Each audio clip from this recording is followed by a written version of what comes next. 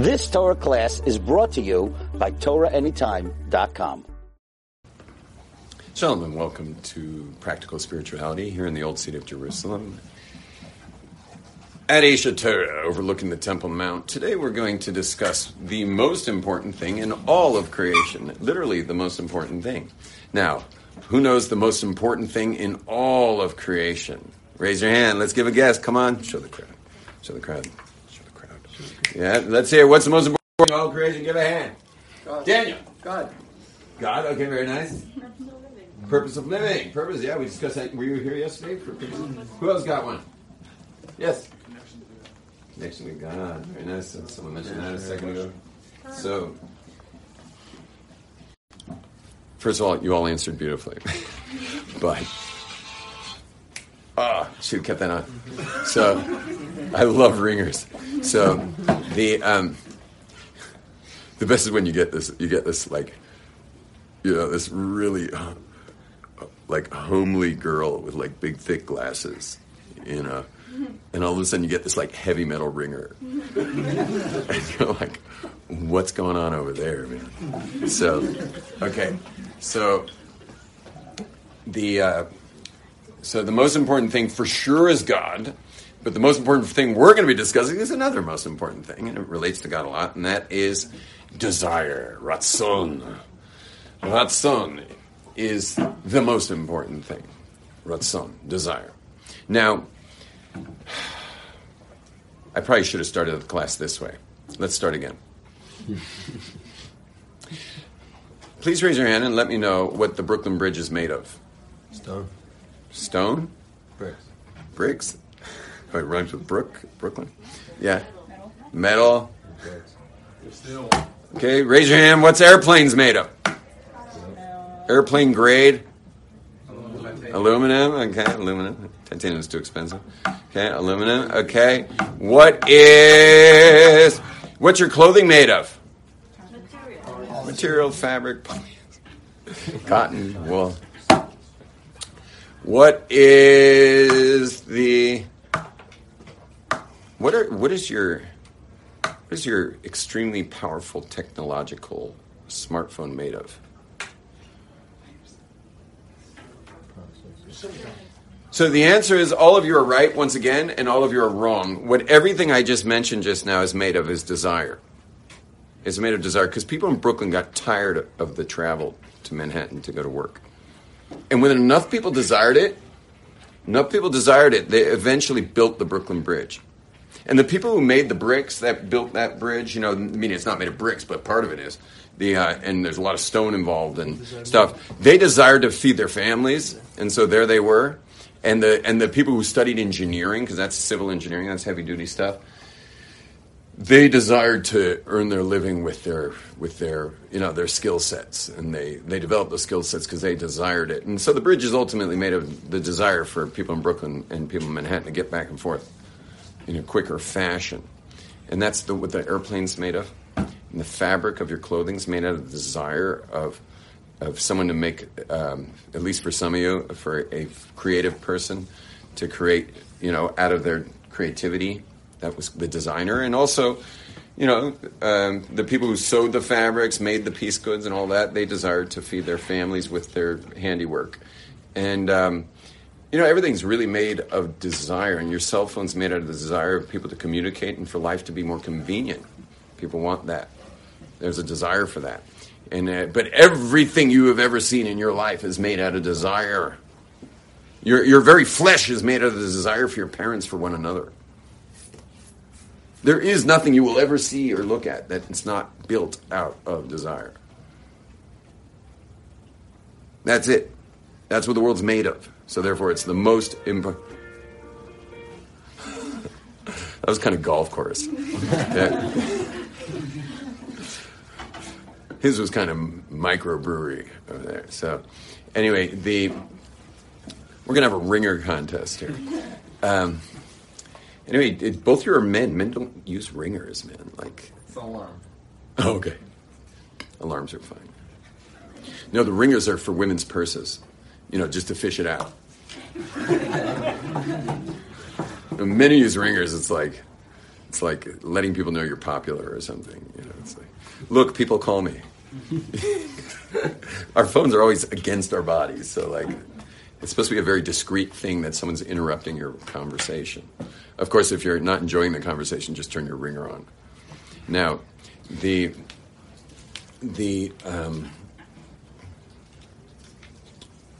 so everything is made of desire. That's it. Well, guess what? If you want to get anything done, you better get your desire totally honed in. You got to be laser beam desire if you want to get something done. Laser beam desire. And if you're not getting something done, if you've noticed you've had trouble getting things done, you probably don't know what you want. And that's a lot of people. A lot of people don't know what they want. I interviewed a boy yesterday, 21 years old. I asked him what he wants. I'm not going to tell you what he answered. But it was, it was very generic.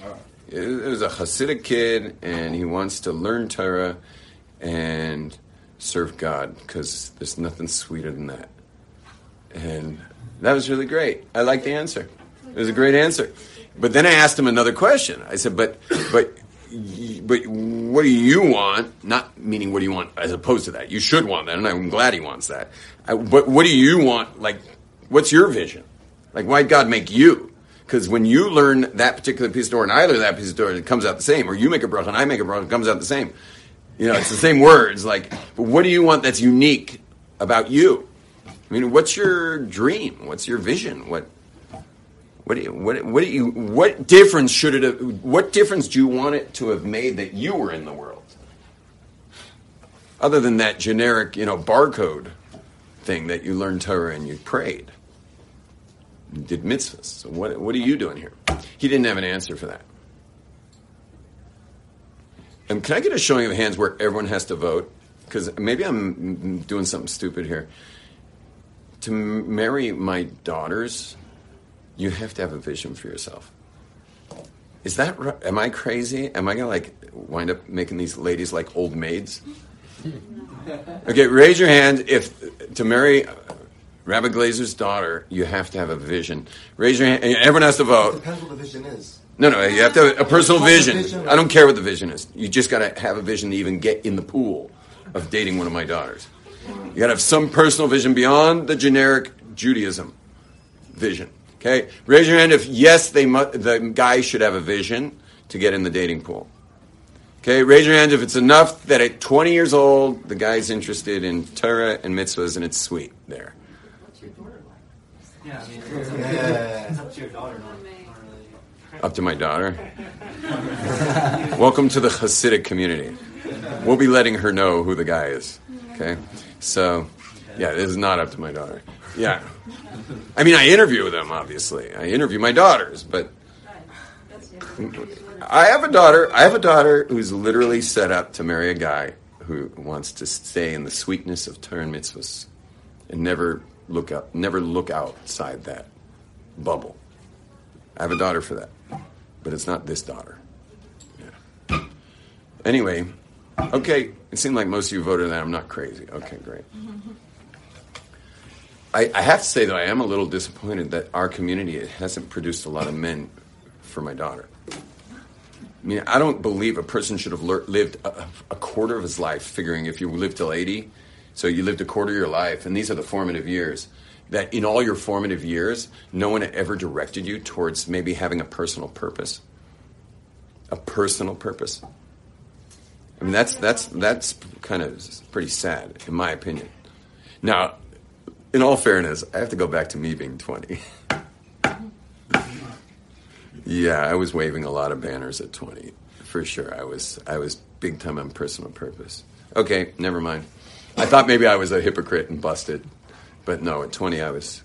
But then again, I was raised secular, and I had a serious purpose built in. It was built into me. Like, your life should make a difference. The fact that you were here should matter, specifically based on you. Okay, back to desire. The reason the most important thing in your life is to know what you want, because once you know what you want, you'll get it. I'll give you an example. Please raise your hands. Everyone raise your hands, please. If you've ever wanted something really badly. ever in your life, raise your hand if you ever want. It should be all of you. I mean, I can't imagine someone's got their hand down. Raise them high. Come on, I don't want an L, I want a V. Okay, if you ever wanted something badly. Okay, raise your hand if you ever wanted something badly. Okay, great. And now keep your hand up. No, keep your hand up. Keep your hand up. You wanted it really badly. Keep your hand up if you got it. So what you'll notice is, and by the way, those of you who put your hand down, you just chose something that you didn't get. But in fact, you got the stuff you've ever wanted badly. And the majority of people had their hands up. Because we have a saying in Judaism, in the way that a person wants to go, God will lead you there. God has set up this universe to actually conspire with your desire. The world conspires with desire. Now you notice in the words, in the way that a man wants to go, it's plural. Molichin is plural or singular? Plural. They take him there. Wherever you want to go, they take you there. Well, who's they? Aren't we monotheists? Shouldn't it say, he takes you there? The desires. He takes you, the desires? No, it's not the desires. Who's they? So the answer is that there is a giant parallel system that comes down from the light of God all the way down, filtered universe, like worlds, parallel worlds coming down that ultimately coagulate into our world. Inside that world, it's filled with entities called malachim. They're called malachim. So, it's like a molecular system, only it's molecular. Molecular. It's a molecular system. And it's filled with malachim, which are these entities. There's, you know how many there are? I actually found out how many there are. A godzillion. Because only God knows how many zillions there are. Okay? It's a godzillion. There's a godzillion amount of molecular beings that fill the universe. And guess what? Their job, you know what their job is? Their job is to respond to desire. Their job is to respond to desire. They are literally intermediaries that conduits that work exactly like this electricity up above. Because think about it, every bit of line of electricity that gets to this light bulb right above me, every bit of that line is really just an entity that's receiving a message from above and it's coming down this way. Now, if I doused it in water, it would send a message back up to the circuit breaker saying, stop before, there's real trouble. So it would make a power out here for the switch, the circuit breaker for this particular room. It'll get a message that way too. But generally it's going this way. And God's system works both ways too. And there's actually a third way. So there's a first way, which is called, you can practice some Hebrew, it's called Or Yashar. Try that, Or Yashar. That's when God's infinite light comes to create our world, filtered through the worlds, so that we can have actual physicality, this holographic projection all around you right now. That's all coming from Or Yashar. Then there's something that when you do a mitzvah, or you do a prayer, or you desire something, so it sends up into the system something called Or Choser, which is called returning light. Try the word Or Choser. Or Choser. Or Choser means returning light. And 25 years ago, I played in a rock band called the Returning Light Band, which was really cute, God rock, Baal Tshuva band in the old city. Anyway, that's called Or Choser. Now, what happens is your Or Choser meets the Or Yashar. Because think about it, the Or Yashar is always coming because the world doesn't disappear, it keeps coming. And for those who are really more philosophical types, you should know that it's strobing from nothing into something at all times. Meaning it's not just coming, it's strobing. This is also strobing, meaning it's just strobing very fast. A fluorescent strobes slow. So you can actually, if you wave your hand in front of a fluorescent, your hand breaks up, like it's in front of a strobe. This is a fancier lighting, so you're not going to see it. It's moving fast. But the Or of Hashem that's coming into the world, the Or Yashar, the straight light, straight in, is strobing it from nothing to something. Meaning, a lot of you think that today's kind of going off the steam of yesterday. It's meaning this minute somehow carried on from last minute. But tell me, was there anything in last minute that has the power to create the world? Is there anything in the world that creates the world? Was there anything in the power of a minute ago's reality of all the universe that has in it the power to make this minute? No. There's nothing in there that powers anything. Nothing. All of this is being powered. And it's being powered from nothingness into somethingness at all times. And it's really an amazing concept. Because imagine God like had to do a major adjustment. So he could actually strobe us off, go do some work behind the scenes, just deal with some stuff that needs dealing with, and then strobe us back in. Would we notice that? No. We wouldn't notice that at all. I'd be in a coma. Yeah, you just wake up and... So he's doing this all the time, meaning we are being created from nothingness at all times. And that nothingness is happening just as often as the somethingness. It's just that it's moving so fast that we're only seeing the somethingness, because what reference do you have for nothingness? You don't have any reference for nothing. And it's also going so fast that your mind would never catch it anyway.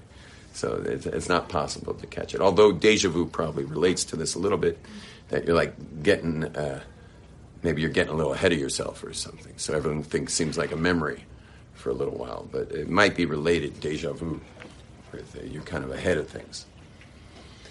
By the way, the Kabbalists teach us that we're actually even on a lag system, which is kind of crazy, that God set up a lag system. So like what you're hearing right now, everything that's happening, including my own free will to speak, is a little bit lagged. Which is like, I don't know how much the lag is, what is it, like 8 seconds, But everything's a little lagged, and I wonder why it's lagged. It's a little strange, but but one of the greatest Kabbalists ever lived, the Shla Kodesh, says we're on a lag. So if the Shla says we're on a lag, So God's creating it with a tiny lag. Now, why do they put radio on lag or TV on lag? Is to deal with someone saying something really crazy, so they can deal with that real quick. Put in a beep or something. So, how do they beep live television? And the answer is it's on a bit of a lag. So they can beep it. And so we're also on a lag. Anyway, we're not here to discuss that. What we are here to discuss is that this molecular system is built to respond to desire. So you've got to really know what you want. And it so responds to desire. It so conspires to desire that it'll even let you have what you didn't want. Raise your hand if you ever, have to flip the camera on this one. Raise your hand, no one's going to be seen on this. Raise your hand if you ever wanted something you shouldn't have had. Meaning, according to Judaism, that probably wasn't the right thing. Whatever it was. It could have been a shrimp cocktail. It could have been anything. Raise your hand, you ever had something you shouldn't have had. Okay? Keep your hand up if God let you have it. So what you start to realize is how mature God is and how immature religion is. Meaning religions turn God into this very religious figure. But ladies and gentlemen, God is not religious. Okay? And you could even perhaps argue that God hates religion.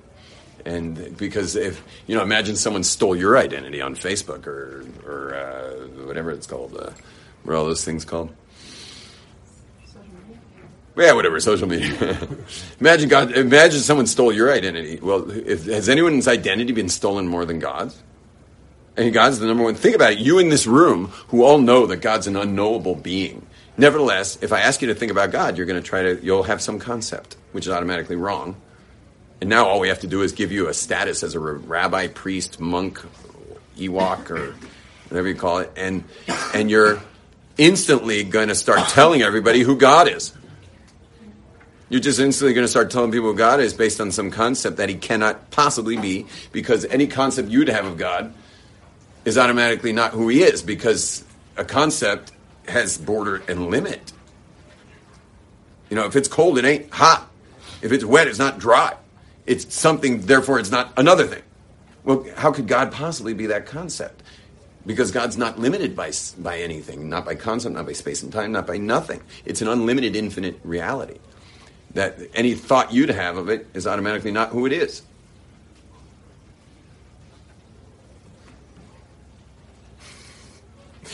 And they certainly made it into a religious being because as if you do something wrong and God's like, oh, I can't believe it. How could you have done it?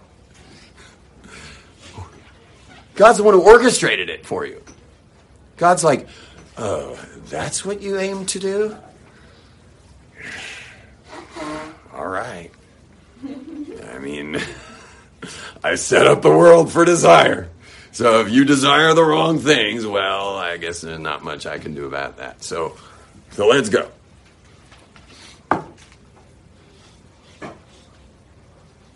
So for those who are raised religious, I suggest you take a step back from that place and start to grow up with your concepts of God and start to realize how awesome Hashem is, how awesome this being is. I mean, you are not nearly as forgiving and loving as God is. You never have known anyone like that. All of us are supposed to be like that, but I hope by the time I'm an old man, I'm as giving and forgiving as God is for people making stupid moves. I'm getting there, though. I watched a guy who was driving to Beit Shemesh for a meeting today. I'm on the highway. It's 2 lanes both directions. Beautiful highway they made, by the way. I got to Beit Shemesh from Nachlot in 20 minutes. I mean, that's pretty darn good. I mean, Israel's amazing with highways. So anyway, but I see a guy, he wants to get around a truck. So he starts merging into the passing lane. But there's a car there. So I'm just like putting on my brakes because like, this is going to be a crash. The person honks, the guy realizes, and guess what he does? He does it anyway.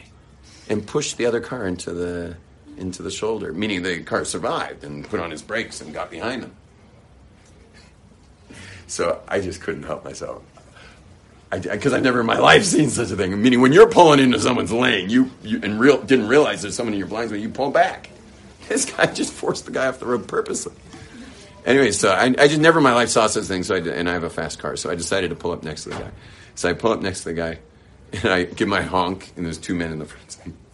And so the guy behind the wheel looks at me like, go to hell. Like, don't even try. Because I was going like, what was that? Yeah. You ready for this? The passenger gives me the finger.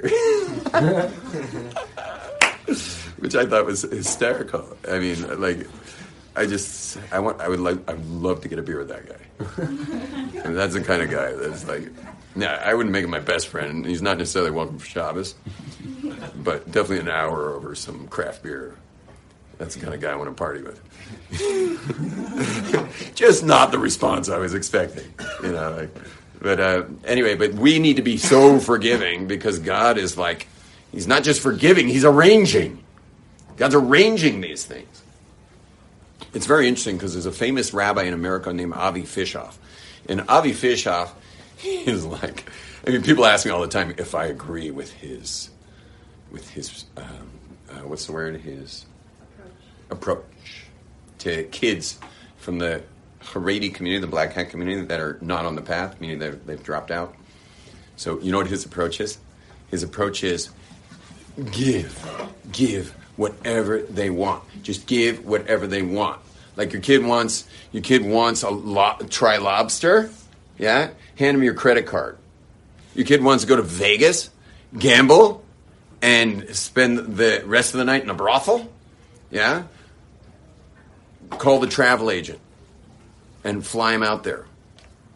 He's all the way.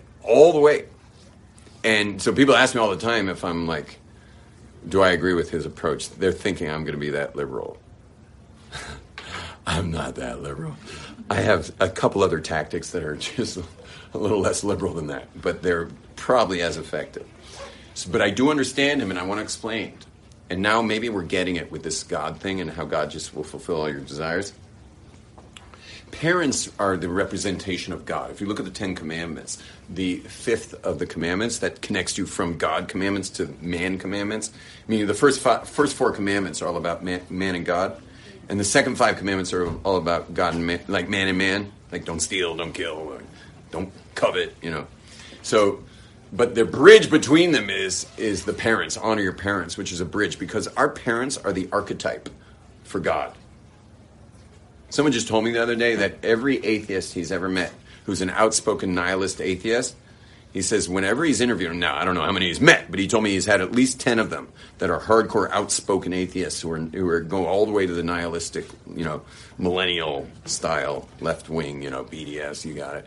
So every single one of them he's interviewed, when he's gone into it with them, when they've trusted him enough to tell him, did not have relationships with their parents. They did not have proper relationships to their parents.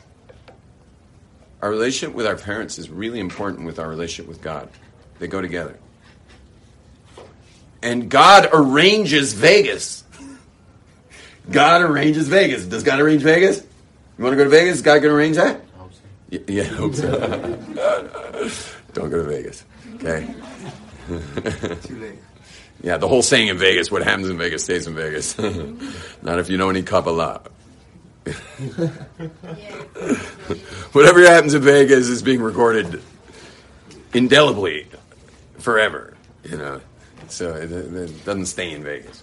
So the Vegas anyway is just as much as this room's a projection, a holographic projection from the infinite.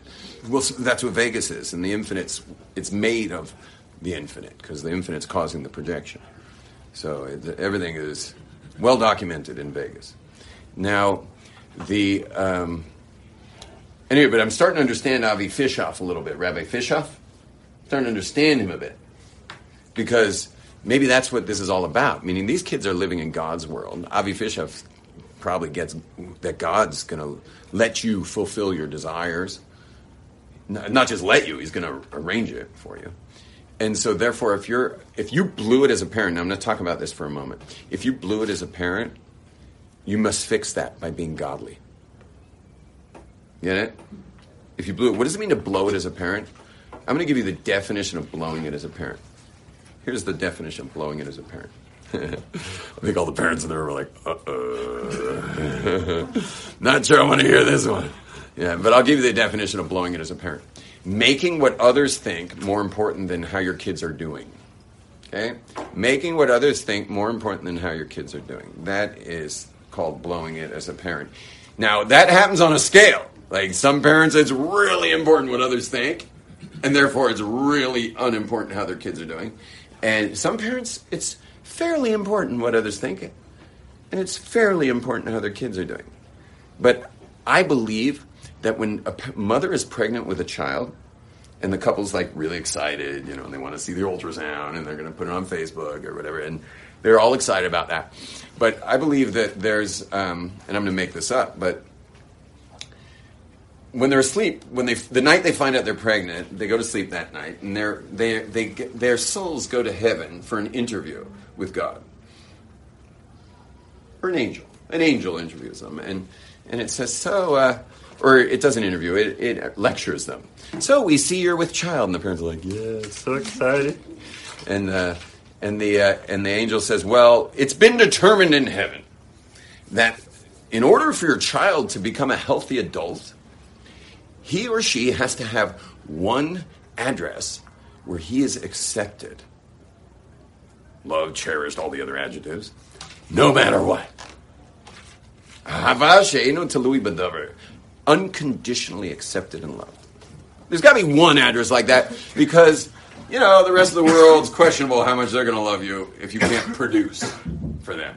Produce grades, produce money, produce, you know, something. Looks, thinness, handsomeness, muscles, you know. The rest of the world, you're going to have to produce something to get your pat on the back. But you got to have one address where you are cherished, loved, accepted, no matter what. And we in heaven decided that no greater address than your address. And the parents are like, yeah, we agree. And then the angel says, sign. I guess they have pens in heaven, so they both sign. And then the angel touches them. By the way, that signature goes, you know what it goes for? It goes for that they'll stay committed to their kids over society. But you know what it goes for too? That signature actually gets recorded. And it moves to checkbooks for therapists later. That same signature is going to be moved to checkbooks later. You know, I was raised by an extremely capitalistic man, like extremely. I mean, he was the American dream, which I call the American nightmare. But I was raised in the lap of luxury with this extremely capitalistic father. So I rebelled against that at 11 years old and became like this Marxist redistribution of wealth I was a total communist left-wing guy, and I still am, really. I really believe in redistribution of wealth, but I know enough about God now that he redistributes the wealth to therapists.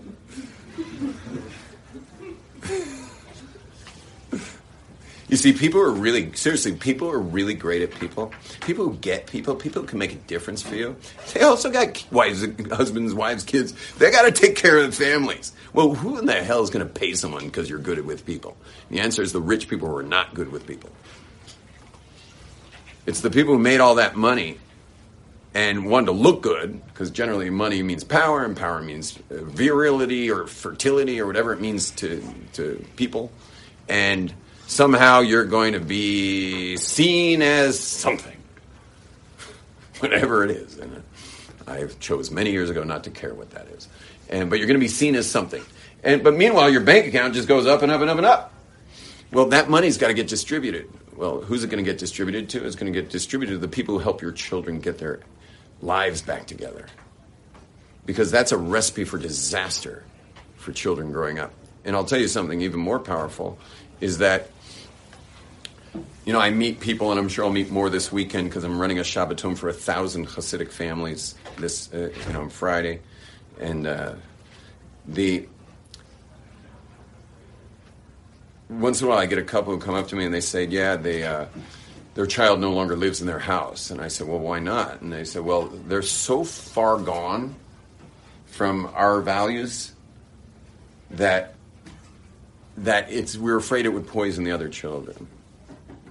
And I'm like, the other children are already poisoned way more than your kid who could have poisoned them. They're already poisoned way more. You know why? Because they just heard loud and clear that this house is conditional. That love is conditional in this place. So the poison's already in, man. And you just showed them the ultimate betrayal. And they will never have another safe place to rest their eyes the rest of their lives, because the only safe place in anyone's life is the home they grew up in. And if that wasn't safe, well, you're stuck. You're going to need a lot of healing now to get your heart to open up again, because hearts are not interested in head. They're interested in protection. And once the heart's been hurt, it doesn't care. It doesn't even care you got a wedding band on your finger. How many couples have I counseled where the guy's pointing to the wedding band on her finger and he's saying, Rabbi, there's the ring. Where's the heart? I said, she knows. She wants to give you her heart. But it got locked away years and years ago.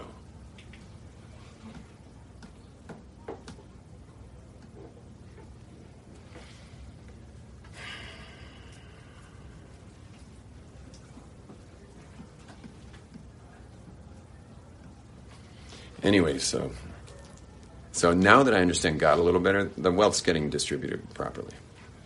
It's getting distributed properly, and in the end, it will be a sum. What do you call it? A zero sum something? I forget what it's called. Zero sum what? Game.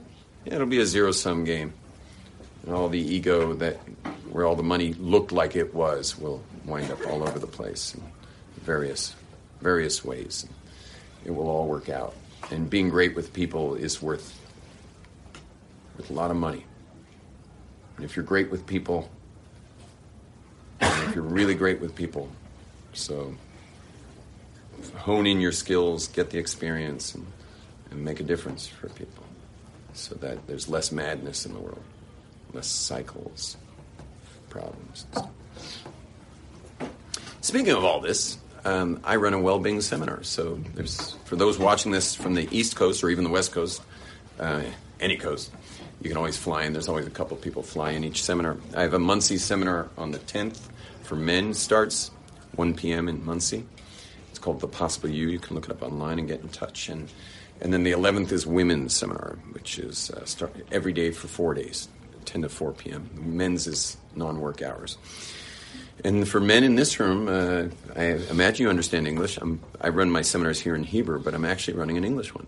First time in a really long time, on February 24th in Jerusalem. So you don't be a fool, like get there, like be there. Just make sure you're there. And that's like thinking you're going to get yourself out of jail is not going to be, it's just not going to happen. So give me the chance to get you out of jail. Yeah. I've got a good track record getting people out of their own little jail of their little story of their life, their little narrative that they have been so vigilant to protect. Now, the back to desire is that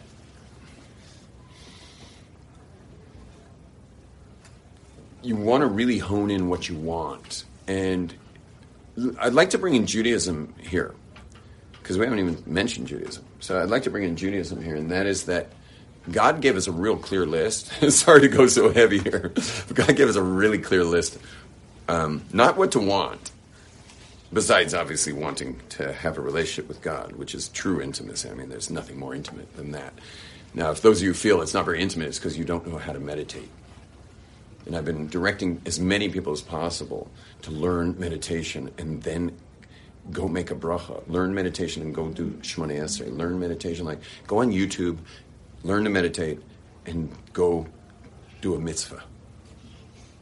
It's not a difficult thing. And that's what's missing, is that you're doing prayer, blessings, mitzvahs.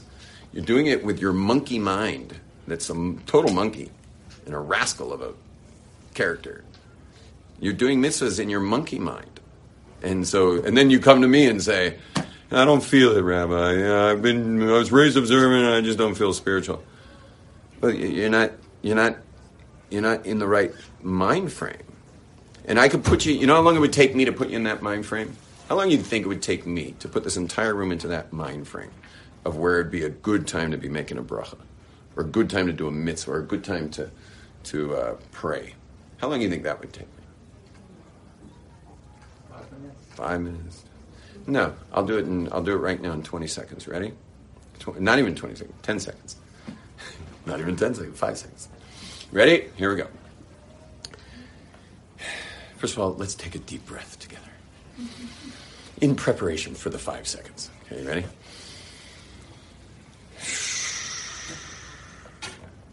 Are you aware that you are aware?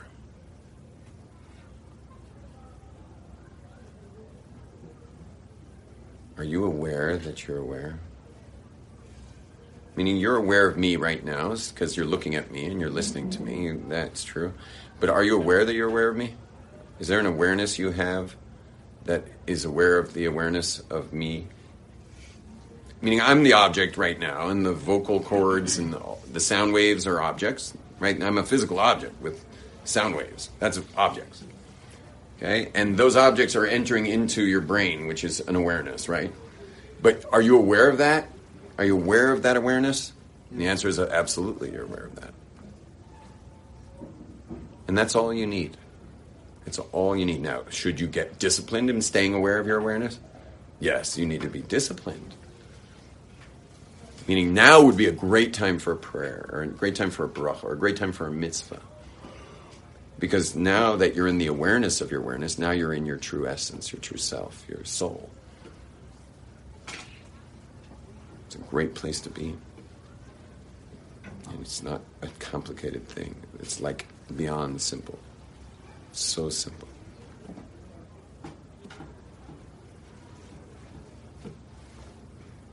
And in like in an instant, you having been hijacked by your thinking goes away. Because your thinking is not your awareness. Your thinking has eclipsed your awareness. All the thoughts that clutter your mind eclipses your awareness of your awareness.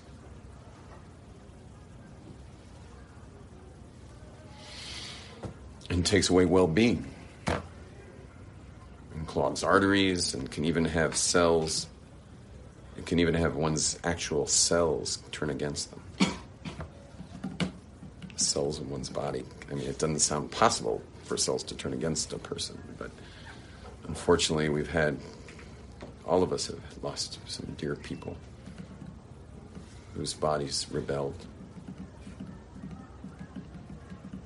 our bodies rebel too. I mean, we get headaches and backaches and digestive stuff. I mean, our bodies are screaming out for inquiry, for going inside and getting into what's getting so triggered that only a headache could mask.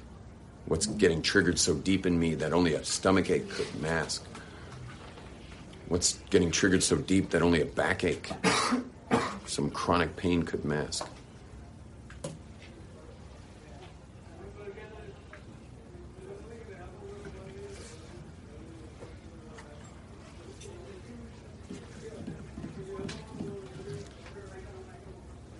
So desire is what the whole world's made of, but we gotta be radiating that desire from a real clean place. Torah tells us what to avoid.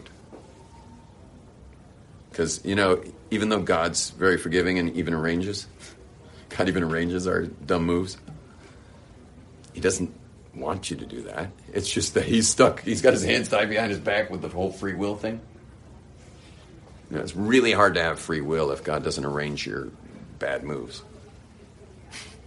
Can you imagine every time you try to do something wrong, God sabotages it? It's like, what free will would be left for you? So God's had His hands tied behind His back to be so giving and forgiving. It couldn't work otherwise. And by the way, you should know the 13 attributes of mercy, which are just 13 ways. Only Judaism would break up forgiveness into 13 ways. But there are 13 ways. They're called the 13 attributes of mercy. They come from an attribute called Keter, which of the 10 spheres is the top. It's the crown. And that's called desire, which is really interesting. It's called Keter's desire. It's Ratzon. It makes sense, too. Because before you have all the 10 spheros, you got to first have a desire to have them. God can't create the world without first wanting to, without having that desire. So therefore the crown, the Keter, the top sphere is called desire. But it's also the source of the 13 attributes of mercy. Because God desired a world. But how are you supposed to have a world with people with free will without mercy, without having forgiveness built in? And why do they have to be 13? Is because people have a lot of stupid ways to betray their creator. A lot of stupid ways to forget. Forget we're a projection, a loving projection of this being. We don't even exist. We're just a projection of this being. And so there's a lot of ways for you to forget that we're a projection. And there's 13 ways that God forgives us. And it comes from the world of desire, because the very desire that creates the world has to have built in the forgiveness. Because we have free will. And so to harness desire in this world, it makes sense to me to do the right things and avoid the wrong things. Well, how are you supposed to know what the right things are and the wrong things are? Well, right things is hard to know, but wrong things, we've got a nice big list, 365. And it's not coincidental with the days of the year, because it puts you at the solar zodiac, meaning you lose your lunar connection to the Jewish holidays. You lose that Jewish beyond the zodiac place where you just flow with the holidays. It's like Shabbos, Wednesday, Shabbos, Wednesday. Sukkot, Tisha B'Av. Like, you can either be on the lunar thing, or you touch the 365 negative commandments, which obviously have thousands of halachos, but you touch the 365, you immediately get shifted to your horoscope on the solar calendar. Now you're under the influence of that, which is so random. It doesn't care it's Shabbos. You ever been sitting at a Shabbos table? You wound up at a Shabbos table and you're like, if you're in a really lousy state of mind, and you're like, if one more person says good Shabbos to me, I'm going to punch him in the nose. Or sukkah's over the and you're like ready to kick the sukkah over.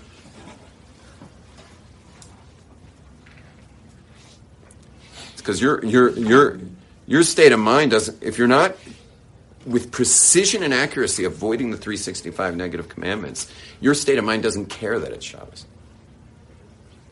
Now, I hate to say this, but I'm going to go a little further and say that you got to be in Israel to get off the solar calendar. And it's amazing how I meet people, I don't care how observant they are, maybe with some exceptions, but almost every person I've ever met goes by their solar birthday, even with a black hat. And that date has really very little to do with you unless, of course, you're not keeping the mitzvahs.